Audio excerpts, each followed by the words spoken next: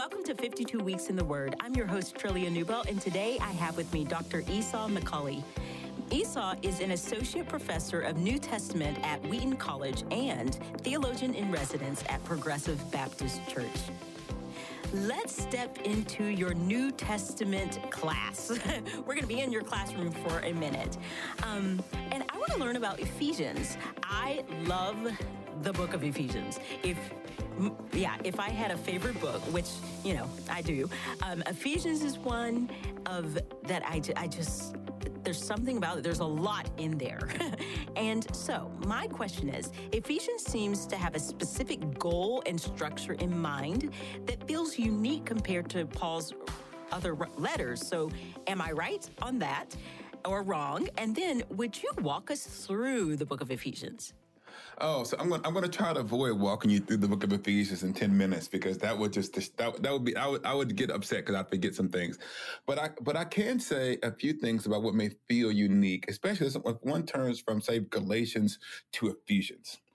In Galatians, you see Paul, he's kind of like, he's hot. He seems to be responding to a direct issue that you can glean from the text of Galatians. You can kind of see the same thing in places like Philippians and these other places. In other words, you can see clearly that Paul is responding to a particular situation, and you can see Paul intervening pastorally and theologically to settle some controversy in the church. As far as we can tell, Ephesians doesn't seem to have on its surface a pressing concern. And so it seems like if you read Ephesians, it's more theologically programmatic than it is pastorally a pastoral intervention. So a lot of people kind of see it in that sense. The other thing that makes Ephesians unique, but I want to say this though. I do think that Paul has a pastoral goal in mind, but it's not always the kind of pastoral goal that we might assume. So one of the things that I say to my students in class is that every tradition has their parts of the Bible that they love. And so when my Pentecostal brothers and sisters in my class, when Acts comes, they're like, this is our moment. They can kind of get super excited. Holy Spirit.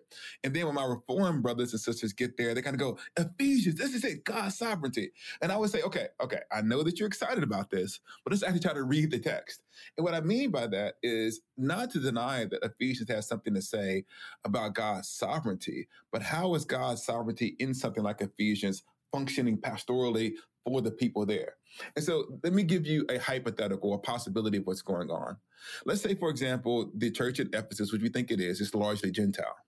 And the Gentiles who might be tempted to believe that they're kind of a plan B, that God had gone to the Jewish people, the Jewish people rejected them, and now they're kind of like the B team in God's kingdom. Like, it's almost, I tell them a lot of the times, if you were getting ready to go to a prom, you would not go up to the person and say, well, the person who I really wanted to ask said no, but since they said no, I'll take you.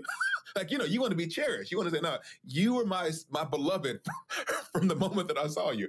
And so what I say then is that part of what's going on then when Paul is speaking about God's eternal election of people before time began, the way that it functions for Gentiles is to show that God had always planned to create a people through his son, Jesus. So that means that if you are a Gentile who's hearing this, you're not the plan B, you're not the B team. It was always God's dream, or not God's dream, God's vision, God's will to create one people. So I want to say that one of the things that I would say to my students then is that if you use like election, you should use it in the way that Paul uses it. He uses it to pastorally care for people who feel like maybe God could never love me. And so I always say to them, so when you hear the gospel, you're sitting in a congregation and you think about what are all the circumstances in your life that led you to be sitting at that seat at that moment to hear that pastor or that youth group leader preach the gospel to you. In other words, that is God's sovereign hand moving through history. There's this part in the children's book that I talk about, the children's Bible that I wrote, is that when the Great Commission was issued in Matthew, it was a ridiculous claim, like go and preach the gospel to the whole world. It's like 400 Christians at the time. But the gospel does. It makes its way and all the way from like Jerusalem to Judea to the ends of the world, across the Atlantic, eventually here and somehow all the way down to Huntsville, Alabama. so that someone can preach the gospel to me. And if you put the links in the chain of all of the people who had to live and exist and do things so the gospel comes to me, that's a sovereign act of God. And so what I think that Paul is trying to do is he's trying to theologically re-articulate human history so that people can see their role in God's drama of redemption. That's the first thing that's going on. Well, the second thing that I think is, sorry. I want to worship.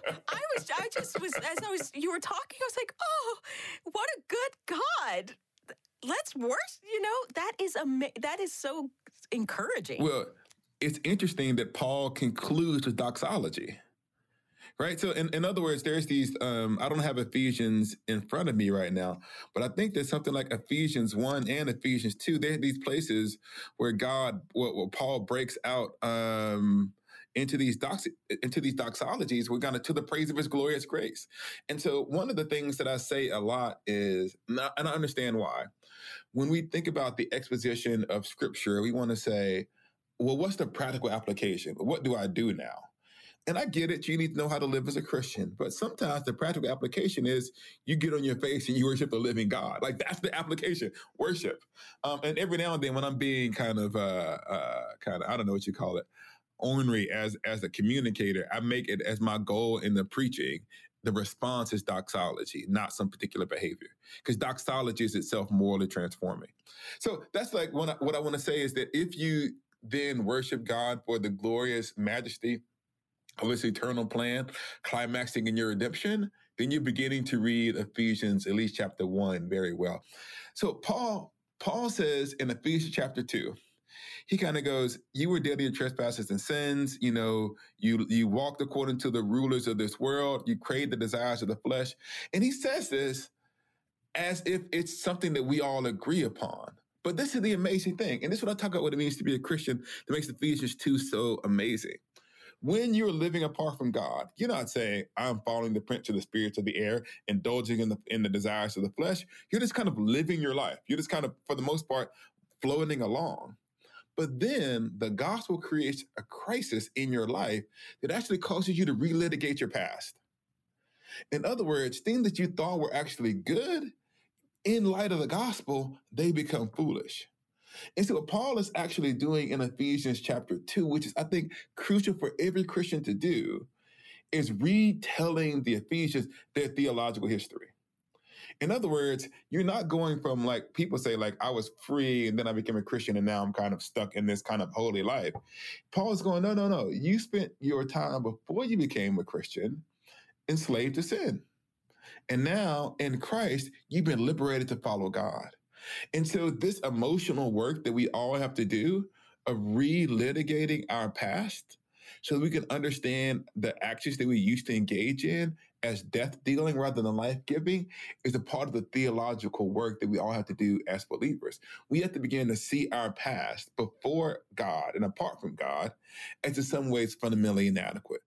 Well, thank you. Gosh, thank you so much for this word. I have been blessed and encouraged in my own faith. I just think, what a good and loving God, and gracious enough to show us ourselves so that we can fully understand the grace that we've received. And so with that, I'm just going to pray a part of Ephesians back to our own hearts. This is Paul's writing, starting Ephesians 1:17. I keep asking that the God of our Lord Jesus Christ, the glorious Father, may give you the spirit of wisdom and revelation so that you may know him better. I pray that the eyes of your heart may be enlightened in order that you may know the hope to which he has called you, the riches of his glorious inheritance in his holy people, and his incomparably great power for us who believe. Lord, thank you so much for who you are, and we pray this in your name. Amen. Thank you, Esau.